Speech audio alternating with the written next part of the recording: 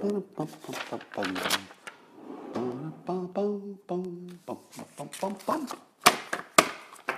everybody, come on in, come on in. It's time. It's time for Coffee with Scott Adams. The best part of your entire day. Yeah, but that's only so far because you get the kickoff with a simultaneous sip, and then it just keeps getting better all day long until the next simultaneous sip, and then bam, you're right back at it. Everything's trending the right way again.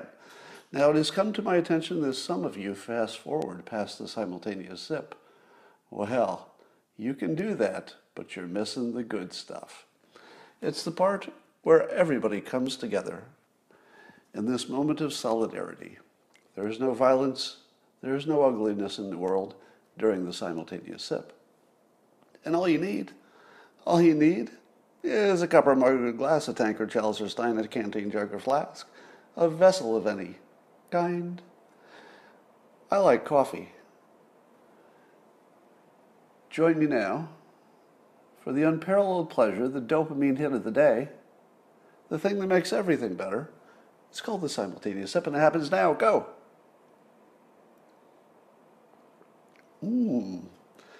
I can feel the fatality rate dropping even as the coronavirus increases. Coffee, what can't it do? Somebody sent me this mug in the mail. It didn't have a name on it. There will be cursing. There will probably not be cursing today. I try to warn you when it's going to happen. Sometimes I can't always control it. Sometimes it just comes out. Well, I'm having a terrific time watching the Rasmussen reports dunking on its competition. And it's pretty funny if you're not following them. So you should follow the Twitter account of Rasmussen Reports, and it's pretty hilarious what they do to their competitors. So wouldn't you expect this, since everybody knows there's going to be a bounce after a convention, that as soon as the convention is done, you'd have lots of polls? Because there are lots of polling places, so you'd sort of expect, given that everybody would be hyper interested in polling immediately after a convention, so there would be a lot of polls, wouldn't there? But as Rasmussen points out, there are a few that haven't weighed in, and it's been quite a while. Among the ones that haven't weighed in are, let's see, as of the 28th anyway, Fox News, CNN, ABC, Washington Post, NBC, Wall Street Journal, NPR, Marist, New York Times, Siena, USA Today, Suffolk, Monmouth, and Quinnipiac. And as Rasmussen points out, there's a big coincidence in how they seem to be the favored polls by the Democrats. In fact, the very same polls that the Democrats used to determine if somebody had polled well enough to be in a debate. Isn't that a coincidence? There is a big coronavirus flare-up in Europe. I'm sure you've heard of it because it's all over the news. If you open up CNN, obviously, and I'll do this right now to demonstrate. We'll go to the CNN homepage and we'll look for the story about the big flare-up of coronavirus in Europe. Because, you know, I'd heard that Europe was doing really well compared to the United States.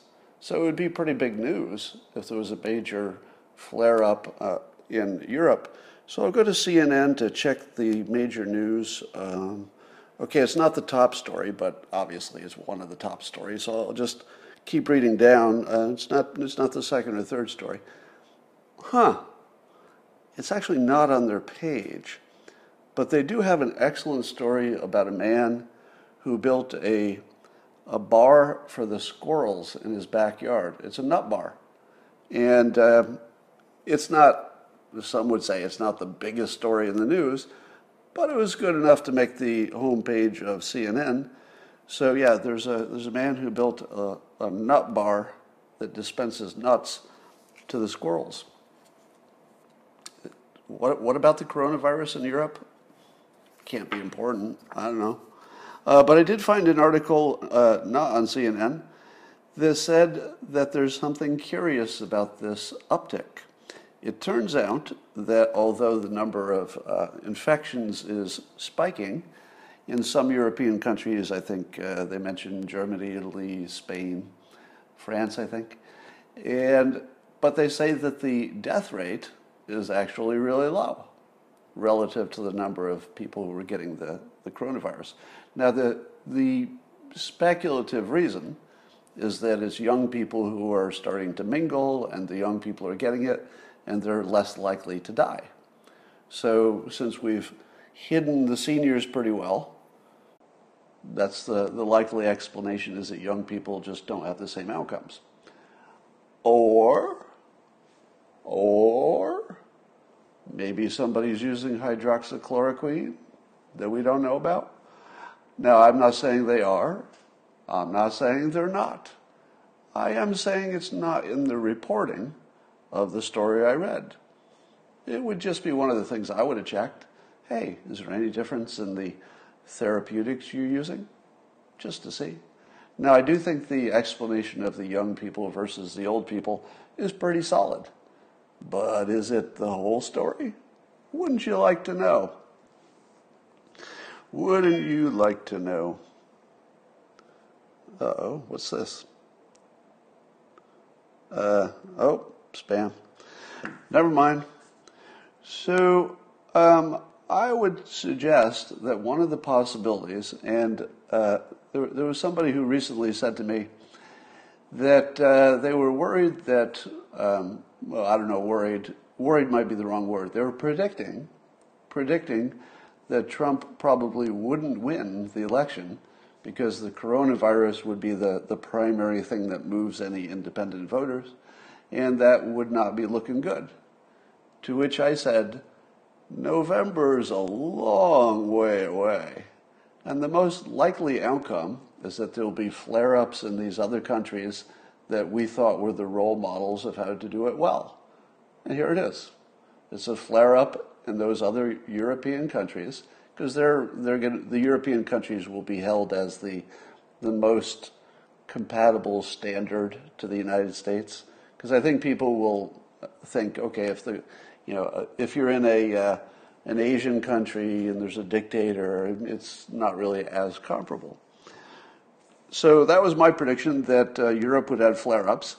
But the other part of the prediction is that the danger from the coronavirus would be much less by November for a variety of different reasons.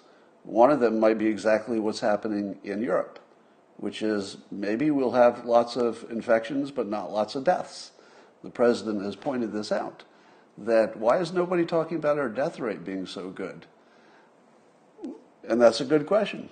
Why are we focusing on the number of infections when we know it's something that doesn't hurt most people who get the infection, but clearly there's some doubts about lingering effects, which we should keep an eye on. But I think we don't know enough about that, but it's certainly dangerous. So I think that the likely outcome is that the president's performance will appear, and again, I always say you can't really compare leaders from one country to another. It's not really a thing, because their situations are so different. It's just an apple and an orange. We will know that some will have better outcomes, but it is not rational to say, therefore, the leader, if they had done something differently, you get a different outcome. In most cases, that won't be obvious, because everybody was guessing in the beginning. All right, but I think we might be in good shape if we follow the same pattern as Europe. Even as we get more infections, the death rate will continue to stay down. So as a national problem, still big, but it's going to look a lot smaller. And if the president can say, hey, I'll just pick a number, 3 weeks away from vaccination, even on election day, even if we don't have a single vaccination on election day, I don't think we will. He's still going to say, look, we're 3 weeks away and we're on the way. Basically, we're on top of this thing. Just give me 3 weeks. That's a pretty strong story. So I think the coronavirus story will be much smaller in people's minds on election day than it is today. That's my prediction. All right. We also don't know about herd immunity, whether this T cell thing is what's going on with the young people. Might be that as well in the other countries. So it looks like coup number 2 is on. Coup 2 is, the Russia collusion hoax was the first attempted coup to get rid of Trump.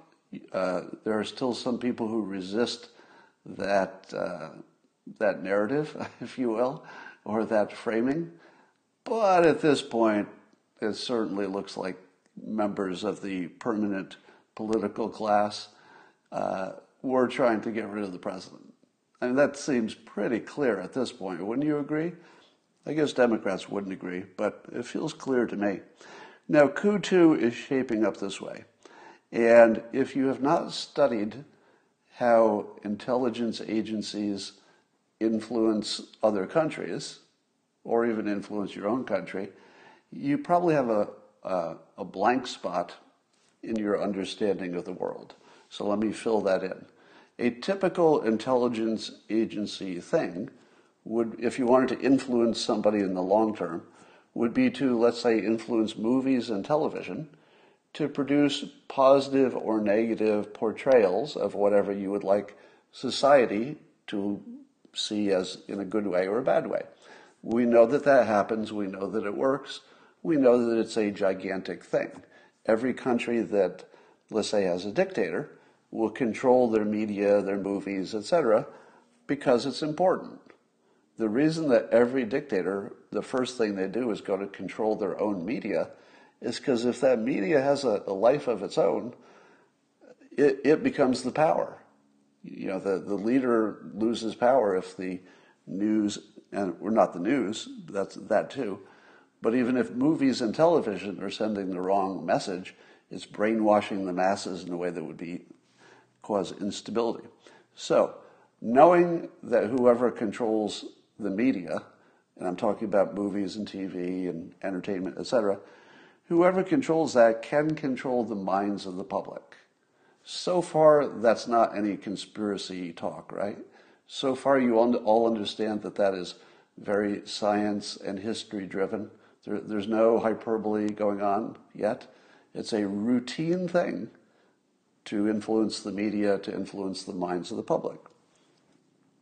And you can see it when it happens once your filter is set. So once you understand that it's a thing, and it's not a minor thing, it's a really, really big, big thing, and it's really powerful. It's not the thing that's happening over in the weeds while you're watching the important stuff. It's the important stuff, right? The thing you maybe were just ignoring is actually the important thing, because that's what's making people feel and think the way they feel and think, and therefore they'll vote according to those feelings. So here's some things that are happening in this country right now that fit perfectly into the model of an intelligence agency priming the public for a coup or some kind of a takeover. So you can never know if that's what's happening, meaning you can never know if intentionally people are saying, all right, let's set up a coup and we'll do it this way. These people will do this, these people will do that. That part, I would say, is without evidence. But if it's really, really, sort of obvious, it's right in front of you, and you're primed to recognize it, it's really obvious. For example, and by the way, when I say an intelligence agency might be behind it, I don't mean that necessarily it's a foreign intelligence agency, although it well could be.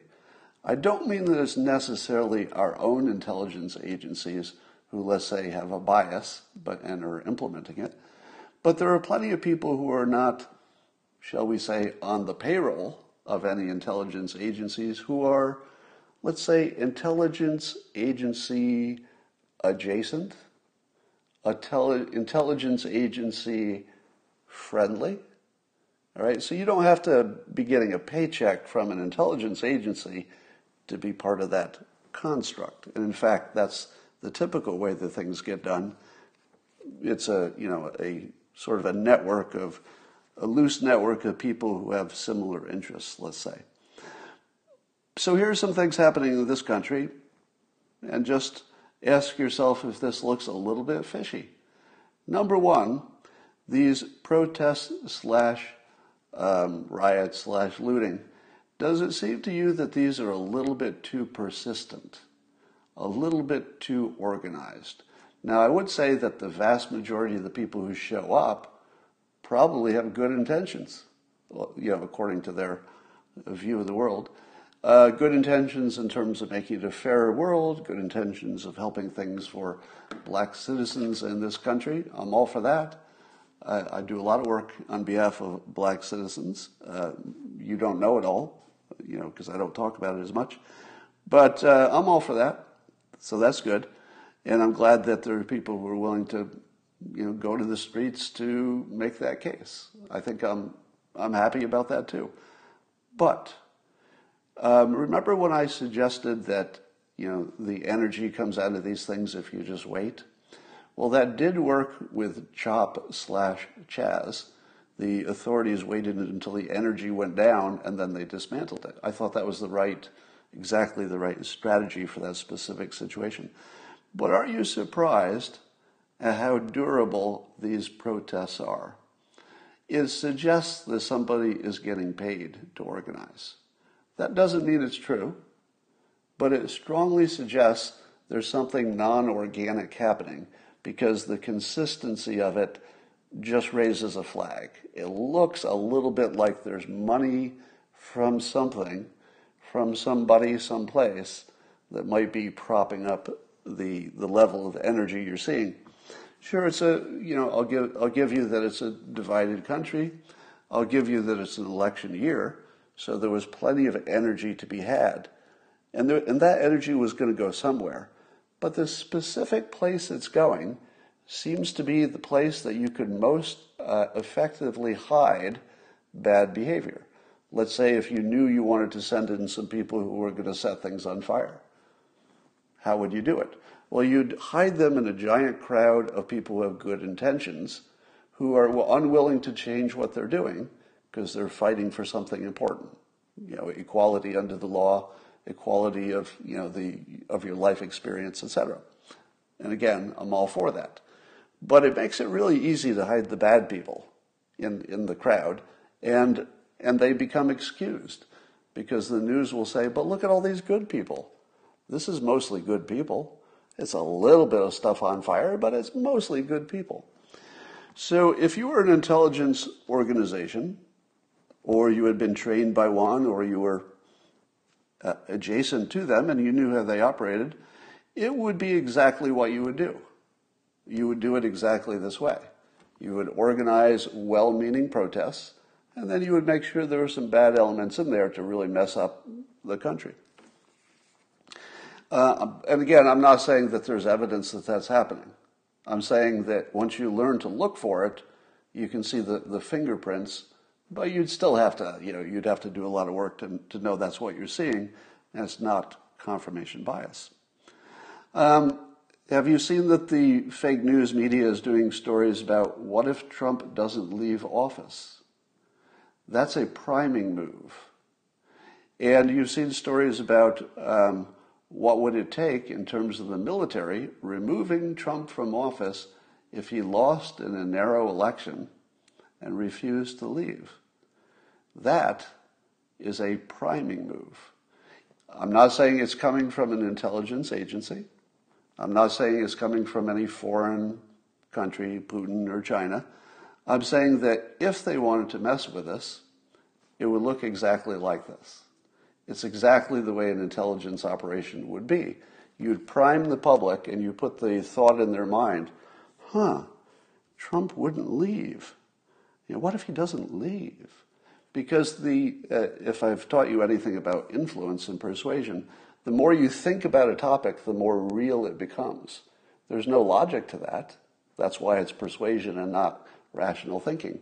But simply making you deal with the question over and over again of, what would we do? Would the military step in? It primes you for that being a real possibility, whereas it would have felt impossible, 2 years ago. But now they've put it in people's head as a possibility. So you've got that going on. And then you've got the third thing, which is it looks like some intentional activity to make the election outcome less credible. One of those is that the polls would appear to be faked. Does that seem true? Does it look like there's a lot of polling that seems faked? Yes, it does.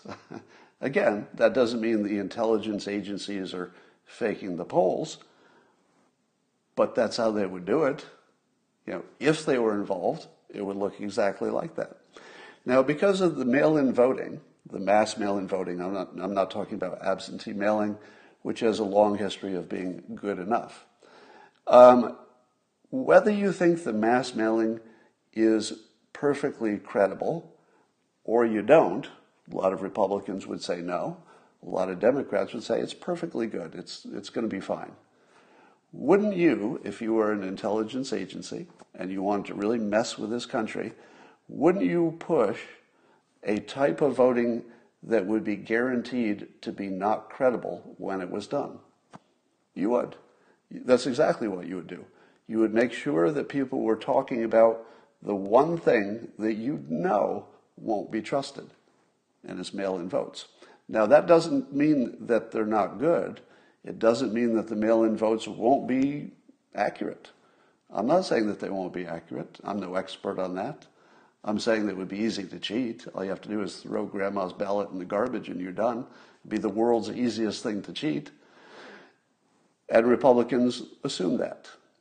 So you recently had America's senior general responding to this. The chairman of the Joint Chief of Staff's General Mark Milley told members of Congress, because they had to ask. Can you believe it? They had to ask this question of the chairman of the Joint Chiefs, and he had to answer it. This is scary stuff. And he said that the military will not play a role in November's election and won't help settle any disputes if the results are contested. Now, do we believe that? Yes. Yes, we do. I think our military is well trained. I think our military are patriots. It's a volunteer service.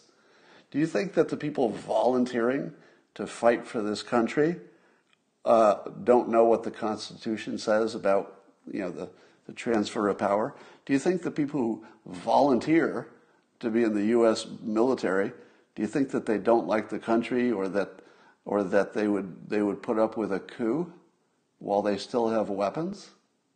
Anybody's going to have access to weapons.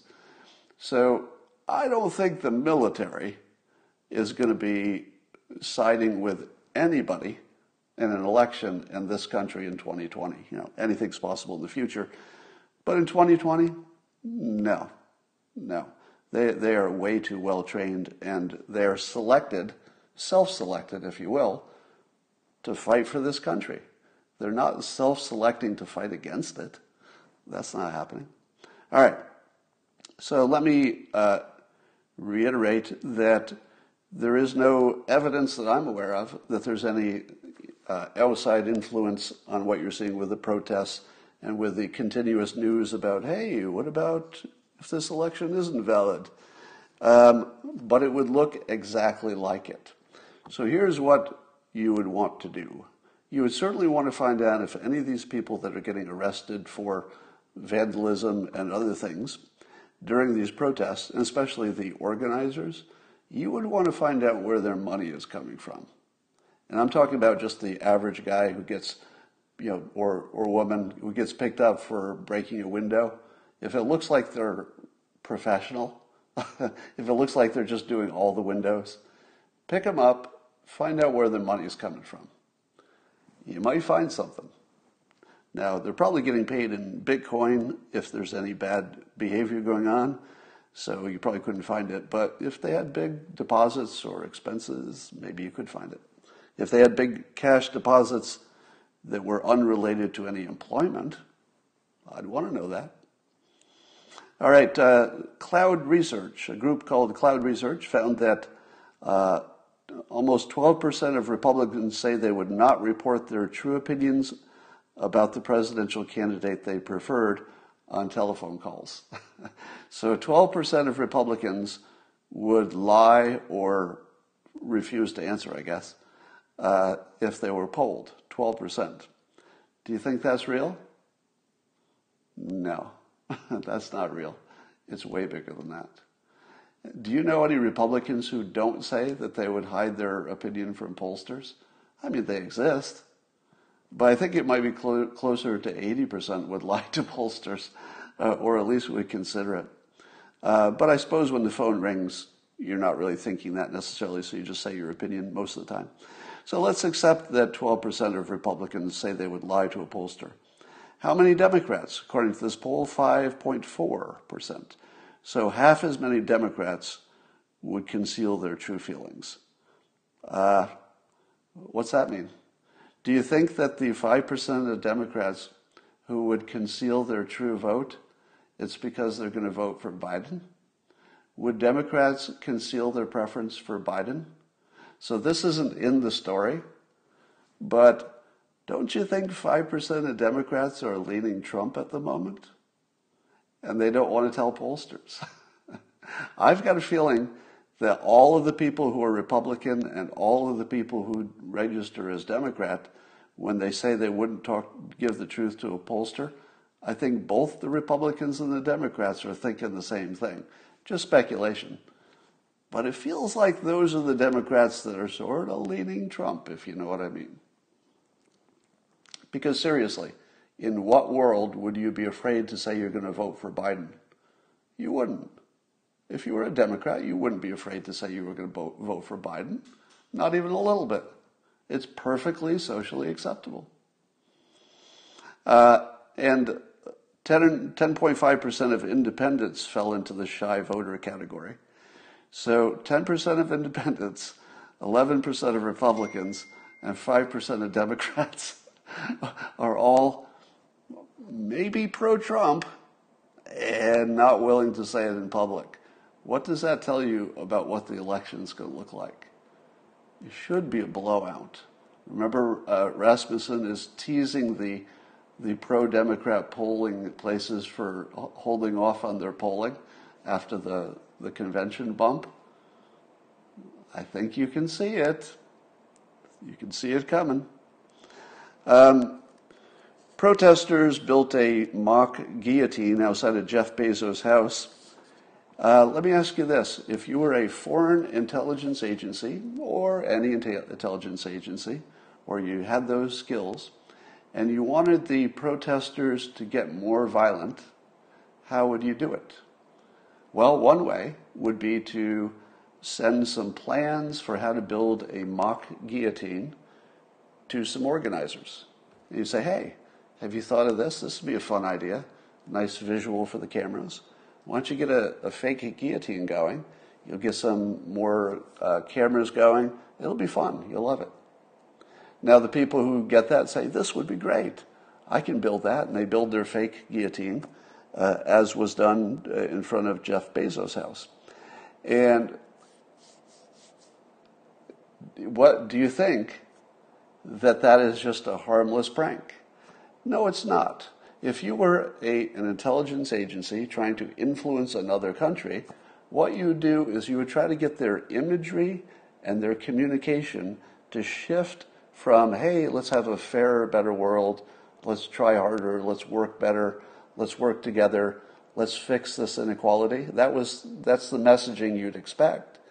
But when you introduce a death sentence message, a guillotine, literally a violent revolution image, does it have an impact on the public? Not by itself. By itself, just a joke. Just some people with bad decision making to do that. But collectively, if you insert enough of these images of, hey, maybe this revolution isn't like the other ones. Maybe these protests are not just protests. Maybe they have a violent future, and we're just warning you. There's a little foreshadowing. Let's just put it in your head. Let's just make you think about it. I'm not saying you should execute Jeff Bezos. I'm just saying let's think about it for a day. That's what's happening. If you look for it, it's everywhere. It's identical to what a psychological operation would look like, but we don't know that's what's happening. It just looks exactly like it.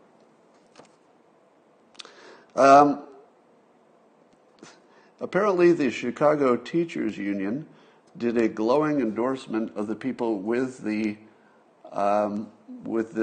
guillotine in front of Bezos' house. They tweeted, and this is literally from their Twitter account, the Chicago Teachers Union Twitter account. We are completely frightened by, completely impressed by, and completely in support of wherever this is heading. And then it showed a picture of them assembling the guillotine in front of Bezos' house. Where this is heading. Where this is heading. Where this is heading. I'm sorry. Turns out this mug is a little bit more on point than I thought it would be. There will be cursing. So I'm warning you now. Hide your children. If you don't like cursing, feel free to mute this or turn it off for now. The teachers' unions are literally encouraging violence against entrepreneurs. Violence against entrepreneurs is coming from an actual Chicago's teachers' union. The teachers' unions, as you know, are the source of all systemic racism in this country. Now, that's an overclaim, but the point is that if you get the education system right, black people are educated well instead of as poorly as our current system educates them. Totally systemic racism in education. They're 100% right about that. But the cause is the teachers' unions. Because the only way anything ever got fixed anywhere in humankind is if there was competition. They're the ones who remove the competition. But they've gone beyond that. It's one thing to protect the people in your union. That's the job of the union, right? So if they're doing stuff where they're advocating good things for their members, even if they go too far, you'd say, well, it's not where I wanted it to go, but you have to admit that it was their job. Their job was to get good things for their members. But is this that? Is encouraging imagery of killing, literally killing with a guillotine, executing the people in charge, and favoring that in public, is that just protecting their members? No, it's not. And if I were to look for the source of intelligence agency funding from a foreign country, I would look at the teachers' unions. Because they do have plenty of money from their members to do what they need to do in terms of bribing politicians, literally bribing politicians, and literally getting them elected through, I won't say literally bribing because that implies a legal context. Let me say functionally bribing for all practical purposes, but as far as I know, in a perfectly legal way, because our system allows it, to legally bribe our politicians to get what they want. And here they're actually promoting death. Now, do you think somebody who is a patriot or loves this country would tweet in public something that clearly is intended to make people think more about killing the elite? Do you think that came from an American who had pure American motives? Doesn't sound like it. Sounds like it came from China. Sounds like it came from a country that does not have our best interest in mind. So I'm not saying that they're on the payroll of a foreign entity. I'm saying that if I were a foreign entity and I had a long-term plan to destroy the United States, I would target the teachers' unions, because that's the lever that moves the country. And it's only a few individuals who are, the powerful people on any, leadership group. And if you've got the big cities, let's say you got your Chicago, your New York, your LA, a few of the big ones, you'd have enough power.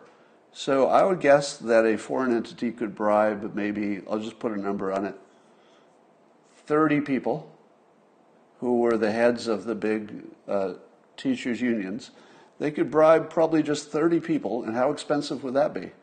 Not very expensive. Do you know how much it costs to bribe 30 people? Not a lot of money. So for bribing 30 people, or co-opting them in whatever subtle ways, they would get to destroy the fiber that holds this country together, the school system, and the equality which it should be providing, but is doing the opposite. Apparently the DOJ, I saw this on a Jack Posobiec tweet, that 74 people face federal charges based on Portland demonstrations. Demonstrations? Okay, I guess I would call them a demonstration. But 74 people are up for federal charges. I didn't know that many people got arrested, but I guess it adds up over time. And those are exactly the people that we should be looking into where their money is coming from. Even if the money is coming from their parents, and even if the money is coming from the government, because the government might be paying them some unemployment benefits relative to the coronavirus, the extra bump there. And I guess there's a congressperson who wants to take that away. So if you get convicted of protesting, I guess, and doing something bad while you're protesting, there's some thought that maybe you should lose your government benefits related to the coronavirus. I don't think that's going to get passed, but I like where it's coming from. I'm trying to mock Anderson Cooper today. I'm mocking him off of his ridiculous comment that the president suggested drinking bleach, which never happened. Now, when he says the president suggested drinking bleach, he was mocked on the air by the Trump supporters who knew it was just a lie. And he acted like he didn't know. He acted like he really thought it happened. Now, he modified it from bleach to disinfectant, so apparently he did know that part was a lie, but not a big lie. If it was disinfectant, it wouldn't be a big lie to call it bleach. That would just be, over-specifying. It wouldn't be the biggest lie in the world. But it would be a gigantic lie if nothing like that at all had been suggested. And I tweeted this question, trying to find the best way to mock him. So I tweeted, what does Anderson Cooper call it when doctors use a special device to insert UVC light into a patient's trachea or lungs to test whether it can kill viruses without harming the patient? And then I linked to a news story in which they're testing exactly that. And I said the answer is drinking bleach. That's what Anderson Cooper calls it when doctors put a device into your lungs that has UVC light. He calls it drinking bleach on live TV. And by the way, that's actually what he called it. Is that hyperbole? No, that's literally drinking bleach. Those words are what he did to characterize doctors using a special device to insert UVC light into a patient's trachea or lungs to test whether it could kill virus without harming the patient. He called that drinking bleach on TV, on a channel that's supposed to be the fucking news. The fucking news. He did that. Now, has he been corrected? I don't know. He seems to have believed it was true. He actually fucking thought that was true. Now, how dumb do you have to be to think that anybody, no matter what you think of this president, do you think you really went on national TV? And seriously, you're so fucking dumb that you think you went on national TV and said, "Oh, what about drinking bleach? What about that?" And you've hypnotized yourself so deeply that sounded like something that was in the realm of maybe true. No, you fucking idiot, Anderson Cooper. You fucking destructive idiot. That was never in the realm of something that could have been maybe sort of true. It wasn't on the fucking planet of something that was true. Maybe dig into it a little bit deeper and find out that there was a news story that very week about the doctors doing this very trial with real doctors in a real clinical setting. How about talking about how, well, let me do this on the whiteboard. I played my own hoax recently to give it a test of how the hoax edit works. So the hoax edit works this way. So the Fine People hoax Trump did, in fact, say that there were fine people on both sides. That's true. So they keep that part. And then Trump wanted to make sure that he was not misinterpreted. So we went on to say, just to make sure that nobody was confused, he said, I'm not talking about the white nationalists and neo-Nazis. They should be condemned totally. So to make a true thing into a hoax, you just delete the clarifier, which is what they did. They also deleted some middle part where he talked about people just caring about the statues, in a historical sense.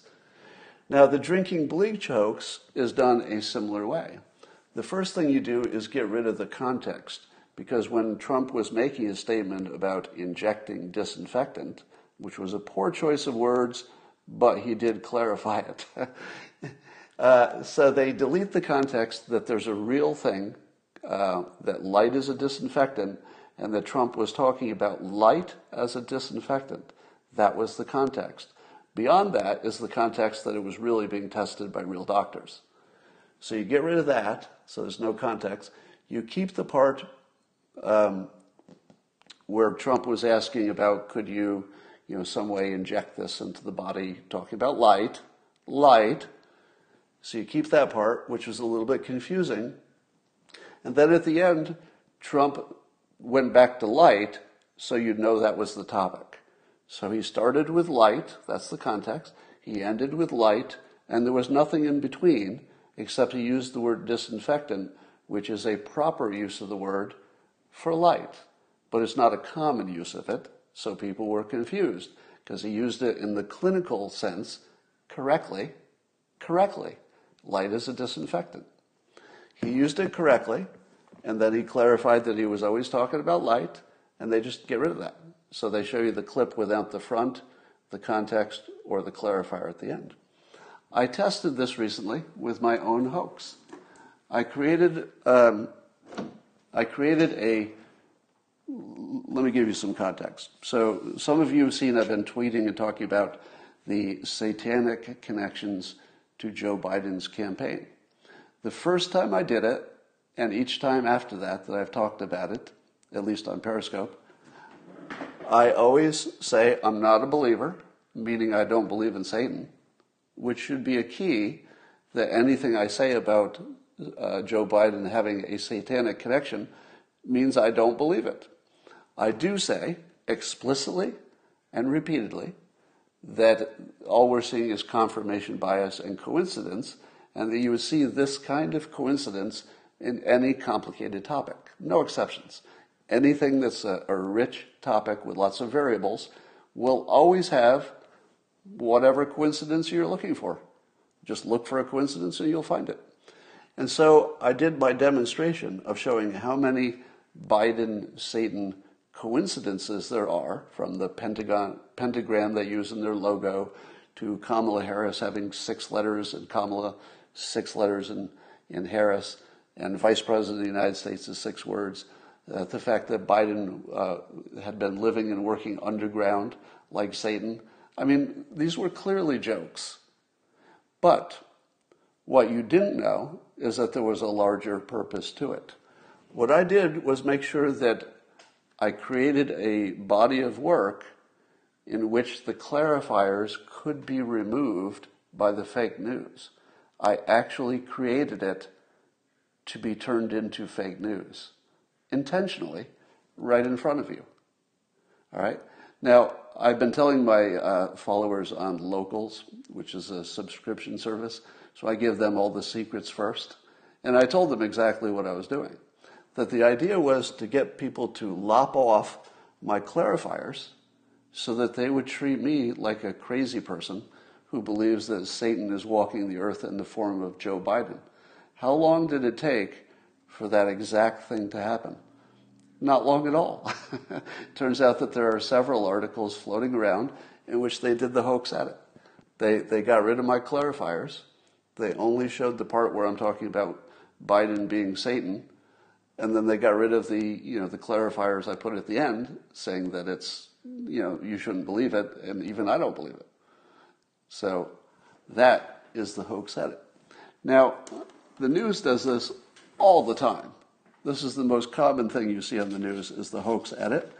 And until you understand that it's easy, it's predictable, it's so predictable that I could cause it to happen as a public demonstration right in front of you. Now, the second part of this is that some people will see the fake edit, the hoax, and they will think it's true. Meaning they won't just think that I think it's true, they will actually think it's true. So what I did was trick the fake media into using the hoax edit, which would create a way for me to cross over into their silo. This was the trap door I was looking for, and they fell into it brilliantly. So every time they show me as a kook saying that Biden has a satanic coincidences and connections, that is going to be spread to their viewers, some of whom are going to say, I'd better look into this. I'd better look into this. Some of whom will come to believe it is true, and they will not vote for Joe Biden. Now, I wouldn't normally intentionally frame somebody as satanic if you were not spreading the Fine People hoax. The Fine People hoax, as I've told you many times, puts a target on my back, me personally. I'm not talking in some specific generic way. Me personally puts a target on my back and makes it unsafe for me to go in public. Do you see what happened to Rand Paul? We'll talk about that in a minute. Now, as long as Joe Biden is spreading this hoax, which makes me personally in danger, then self-defense is on the table. What can you do in self-defense? Is there anything that it would be immoral in a self-defense context? Not really. Now, your mileage might differ. You might say to yourself, even in self-defense, I wouldn't do something bad to somebody that was this bad, even in self-defense. That's a personal decision. My personal decision is that if it's self-defense, everything's on the table. Everything's on the table. Nothing's off the table if you're attacked. Now, obviously, you could go to jail if you overreact and somebody punches you, and let's say you kill them when they're running away. You could find lots of things that clearly are a bad idea. Bad strategy, bad self-defense, doesn't even qualify really as self-defense. Lots of ways to go wrong. I'm just saying it's a personal preference that I'm not going to do anything that will put me in jail if I can avoid it, but I'm just saying it's all on the table if it's self-defense. There's no immoral, normally it would be completely unethical and immoral to brand somebody as satanic, but not in this case. In this case, he earned it. He has it coming. It would make the world a better place if we can get him off the face of the earth. Just because of that. Just because of the Fine People hoax that targets me and you. I'm making it personal because I'm telling you what I'm doing about it. You can make your own decisions, but you're totally targeted if you're a Trump supporter. A word of caution. I asked on Twitter how many people made money in 2020 by betting on things that I may have predicted or suggested. And it turns out a lot of people made money placing bets that I would be right about stuff. Right about Kamala Harris being vice president. If they bet on her to be president, they lost money. If they bet that Biden would not be the nominee, they would have lost money. So here is my caution to you. I get that it's fun to bet. Totally get that. And if you were to bet, let's say, $20, or if you could afford it, if you bet $100 on some legal betting site or with your coworker, I'm not suggesting you do anything illegal. So let's just keep it to whatever is legal. If it's small and it's just for fun, yeah, go ahead, have fun. Betting on my opinions is as good as anything else. But don't put big bets on anything that you heard from me. People made a ton of money in 2016 doing that because a lot of people heard me and were convinced that Trump would win, and people put big bets on that stuff. I'm talking like $10,000 bets, $100,000 bets, big bets. Now, I didn't know about this until after Trump won. If I had known ahead of it that people were putting serious money on my opinion, I would have tried pretty hard to talk you out of it, and that's what I'm doing now. Don't put big bets unless you can afford it. I mean, if you're a billionaire and you want to bet $100,000, knock yourself out. But if you're, if you're a wage earner, you've got a regular life, don't bet $1,000. Don't bet $10,000 because you saw my opinion.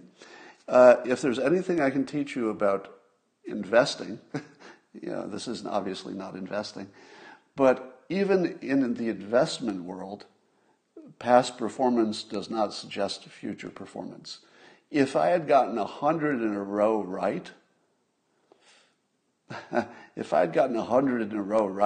it still doesn't mean I'm going to get the next one right, unless I've got some weird superpower. So although I would agree that some of my predictions have been spooky, they're so accurate, even I don't believe I can do that forever. All right? So don't have more confidence in me than I have in myself. I don't think I can predict things accurately forever, even, 2 out of 3 type thing. Obviously, everybody gets some wrong. But don't have more confidence in that than I have in myself. All right. NBA games will resume Saturday. And it turns out that the way they resolved it was they made an agreement, the NBA did, to establish what they call a social justice coalition. And the league and the players said that in a joint statement. So we're good now. I guess systemic racism's been largely fixed by this establishment of a social justice coalition in the NBA. And I'm sure that lots of good will come out of that. They'll be producing lots of actionable, practical things. So we're all looking forward to see what comes out of that. I would say that I was a little worried about ongoing division in the country and racism and systemic racism, which is very real. But now it's been solved by this joint statement about the social justice coalition. So I don't think it happens immediately. So let's give it a little time. But the thing that the players were striking about does seem like it's handled now. It looks like they've taken care of it. So congratulations to the NBA for fixing systemic racism without losing a single paycheck. Now that's pretty good. And the NBA players still got paid and they solved systemic racism. Did you do that today? No. You're not as awesome as they are. You probably didn't do any of that today. But they solved systemic racism, didn't miss a paycheck. That's pretty good work. It needs to be said that I think the DNC convention, which was a hot mess of a Zoom class looking thing, would have been a lot better if Harvey Weinstein could have been around to produce it. I'm just saying that's a fact. They took their best player off the table, and, well, now you see what happens.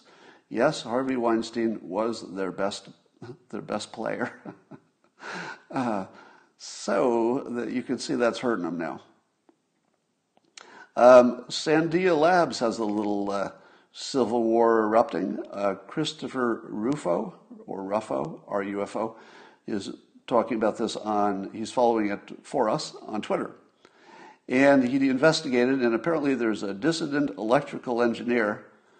Stop right there. Just stop. There's a dissident electrical engineer. I just have to pause to enjoy the tingle that I have on my entire body. He's not an artist. He's not an artist. There's somebody at Sandia Labs who's trained in critical thinking, who's actually getting politically active. And I thought, my God, what happens if smart people start getting politically active? I mean, what would happen? What happens if smart people start, getting into decision making on the national level? things could happen. So let's see what kind of trouble this dissident electrical engineer named Casey Peterson is up to. I guess he emailed 16,000 employees denouncing critical race theory in the lab, and he hoped to spark a rebellion against the Sandia executives. And I thought to myself, number one, the Sandia executives probably thinking about firing this guy. Do you think he cares about getting fired? Do you know what the market is for electrical engineers? This electrical engineer is almost as bulletproof as I am. And I'm pretty fucking bulletproof. All right? Even I could lose my job. But this electrical engineer, he's got a job for life, because it's really hard to find an electrical engineer. And even if all the liberal-leaning companies in the world says, no, we can't hire you because that thing you did once, there's still plenty of startups who are going to say, I just want you to do electrical engineering. I don't care about politics. So this guy, realizing that to a large extent, it's not a perfect world, but to a large extent, he's bulletproof. And he's an electrical engineer, which means that if he were to get into a debate with anybody on the other side, he would eviscerate them. Because, if I might swear just one more time, the reason that the electrical engineer would eviscerate the people who he argues with is because the electrical engineer is not a fucking idiot. That's it. That's a big advantage, not being a fucking idiot. And he's not. So, because he's an electrical engineer, you have to be pretty smart to be one of those. And so I don't even know exactly what critical race theory is. How many people in the public know what that is even? Are there that many people who could even define critical race theory? I don't know exactly what's in it, but at least part of what he is concerned about is that they were going to separate black people who work for the company to be in their own special groups, which is kind of suspect. And then I guess the white employees would have to take classes to learn how bad they are, because they're biased and racist. So that's part of it, but I don't know what else is in there. So we'll see if he gets fired. I can't imagine he would keep his job, but good things are going to happen. All right, how many of you saw the video of Rand Paul trying to leave the Republican National Convention, being immediately swarmed by angry and dangerous protesters who were jostling them and the two police officers who were trying to protect them? As I heard Rand Paul say, and this is amazing, because he had a mask on, he was concerned that the two police officers didn't know that he was a member of Congress.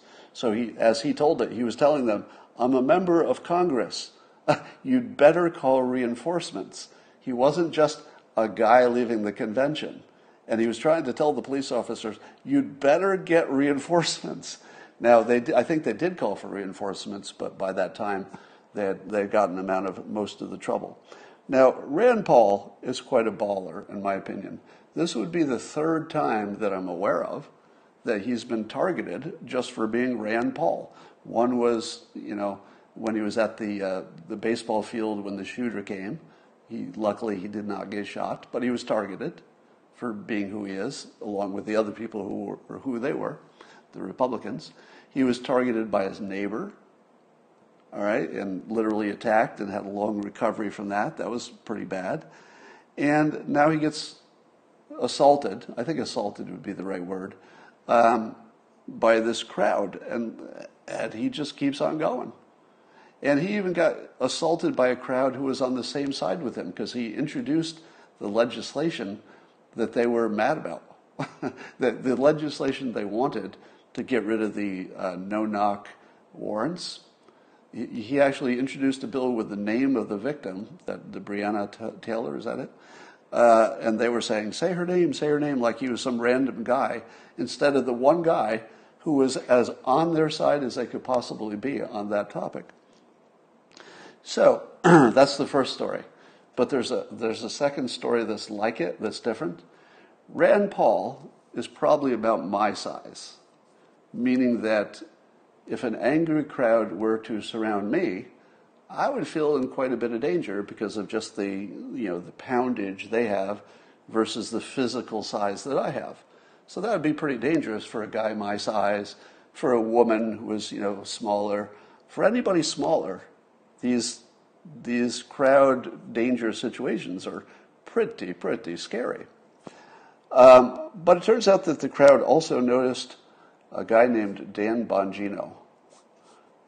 You know Dan Bongino, right?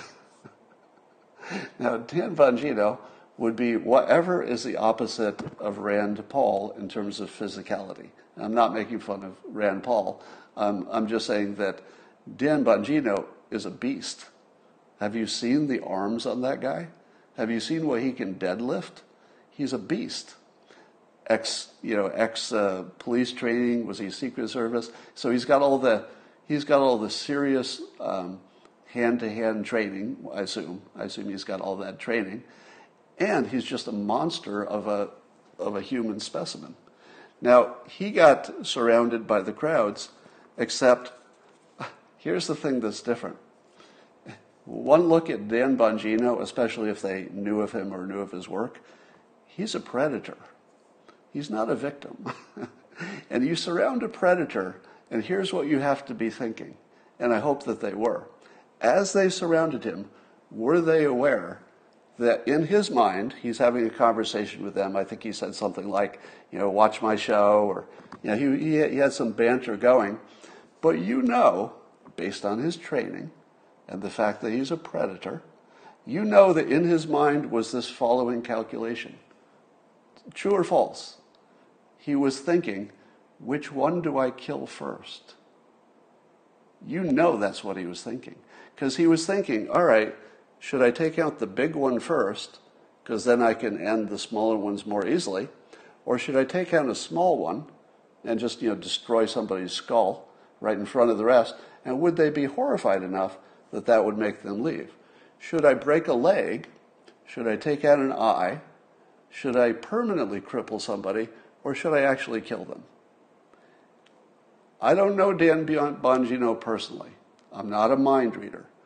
But I would think that if you put me in that situation, and I don't have any of that training, that's what I'd be thinking.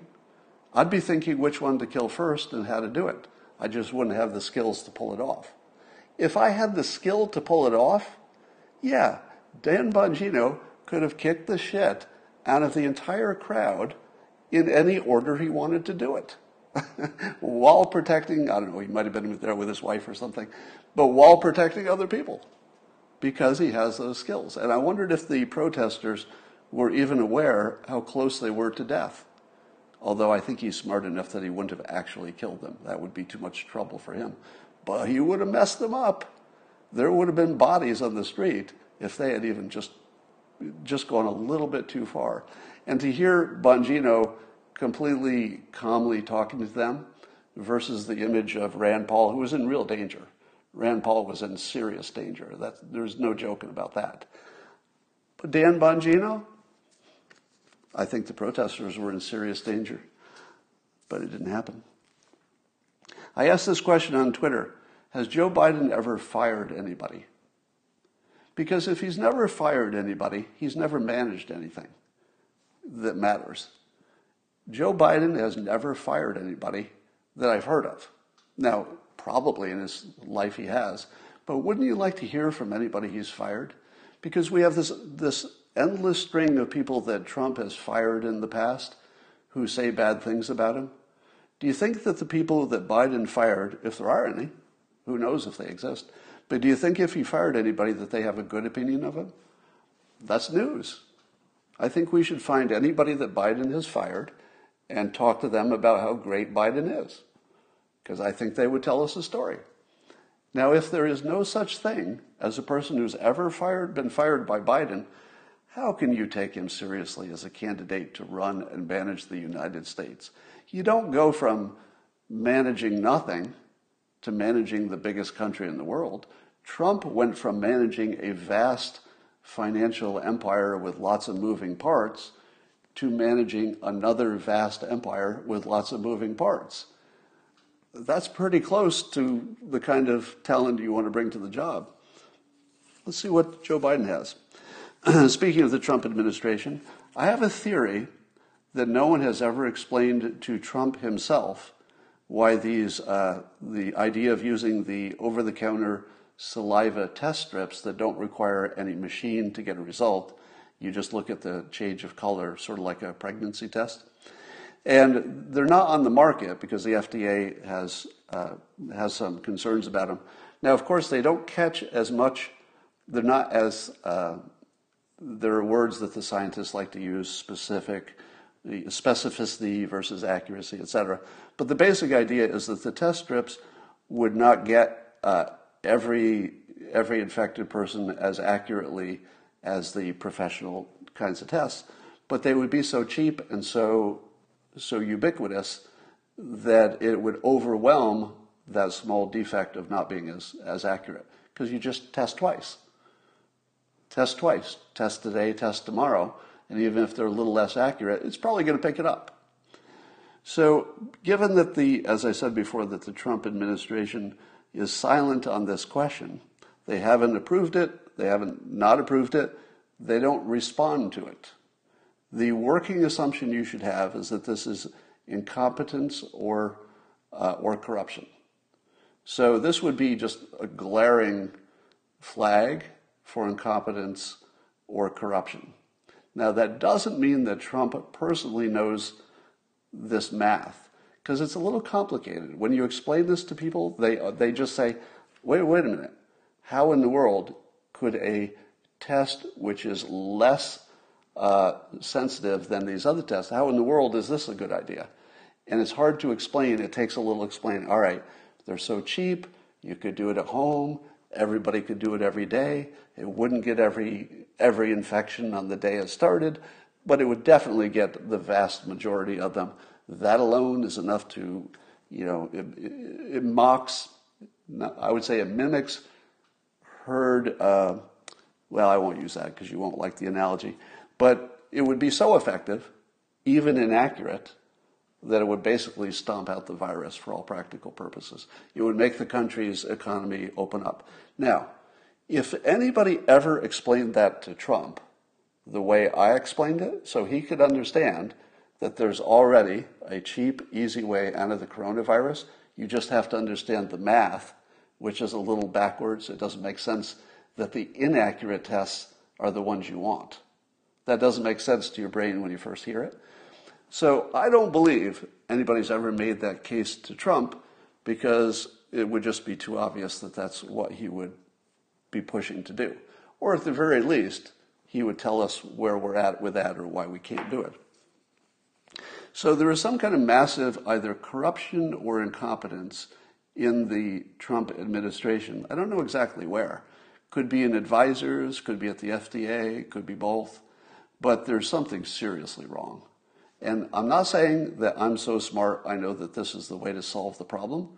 I'm saying that we need an answer, just an answer why it's not the right idea, which would be fine, or an answer that they're working on it, which would be fine as well. So the fact that the Democrats are not digging into that suggests that they also, meaning the fake news, why isn't CNN reporting on what I just said? I mean, here's one of the most high-profile Trump supporters in the world, and I'm calling out corruption or incompetence, you can't tell which one from the outside, in the Trump administration. Why is that not news? Haven't you seen that every time there's anybody who's a Trump supporter who turns on him in any way, it's automatically news? Do you know why this isn't news?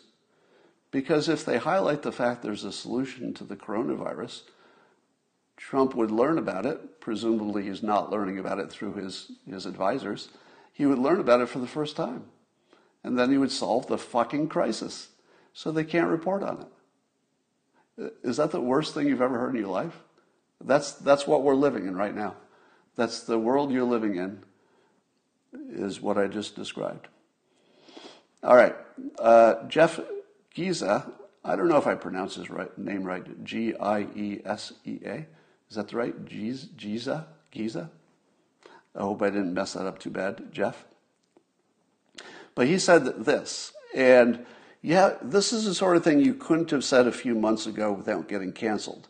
But because of the way events have gone and things not working out with the protests, etc., you can now say this out loud in public and not get canceled. So I'm gonna say it as well.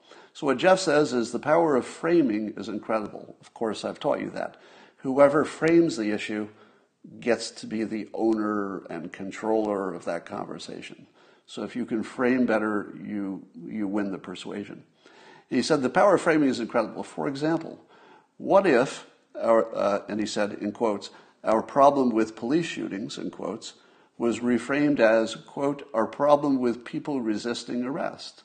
Now, it's not a new thought. You know, people have talked about that before. And then he said this is an equally, if not more plausible reframe of the core issue. It's not just equally plausible. It's exactly describing the situation. If you can't give me some examples of people being shot when they're not resisting arrest, I get that police need to be trained as well as they can. I get that we need to put more attention into non-lethal ways. I totally get that police work in general could be better, but I also totally get you could say that about everything. That, you know, the police are not the one thing that's not operating 100% at all times. That's just everything.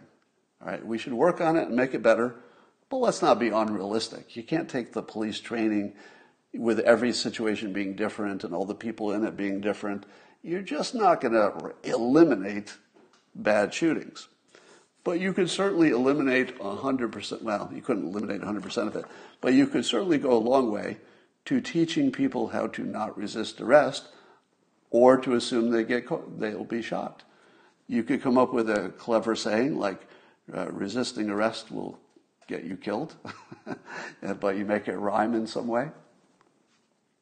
So I would say that you couldn't really say that a few weeks ago even, because it would sound like you were just a racist.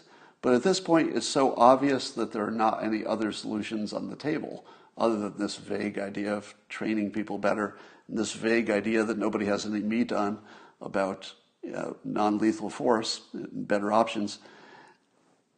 There's one thing you could do today. Every single person could tell their kid how to not resist arrest. You could do that today. Where is the national campaign teaching people not to resist arrest? Do you know why that doesn't exist? It's because white people infantilize the black citizens of this country. It's the most racist thing that white people do. Now, and they do, you know, lots of racism, so there's lots to choose from.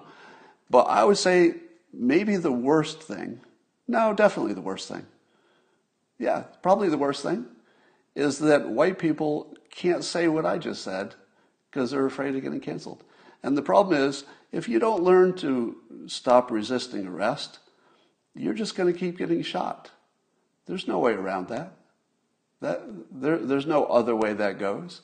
If you keep resisting arrest, doesn't matter if you're white, doesn't matter if you're black, doesn't matter, probably matters if you're male or female because women are perceived as less dangerous because of the difference in physicality. But certainly, if you're not willing to take responsibility, you're going to get more of this. Now, why is it that white people can't say what I'm saying without the risk of getting canceled? And as you know, I have just less risk because, you know, I made my money already. And the reason is that white people treat black people like they're children, like fucking children. If you were going to talk to an adult, let's take race out of it, okay? Let's take race completely out of this. Let's say you're a white adult and you see that a whole bunch of other white people are getting shot by police, but every time you look into it, there's, except for the no-knock warrant thing that I think obviously needs to get fixed, but every time you looked into it, it looked like there was some resisting arrest. Again, this will be a conversation, hypothetically, where only white people are police, only white people are getting arrested, and when they resist, they're getting shot, and you're talking to another white person about it. Would you say to them, I think there's a problem with the police? No, you wouldn't. No, you wouldn't. If you were talking to a white person about other white people getting killed by police for resisting arrest, you wouldn't say there's a fucking police problem, even if there is. Even if there is. And of course, like I said, could be better. Could be more non-lethal solutions. You would say to the person you treated like an adult, how about you stop fucking resisting arrest? How about you start there? If you can do that and people are still getting shot, I will march with you. But don't be a child about this. Don't be a child. The problem is obviously the resisting arrest. We all know it. And if you're not willing, if you're a white person and you're not willing to say that, as clearly as I'm saying it, to another black adult, you're not treating them like an adult. You're not. You're being a fucking racist. If you can't treat an adult black person like an adult, you're a fucking racist. That's it.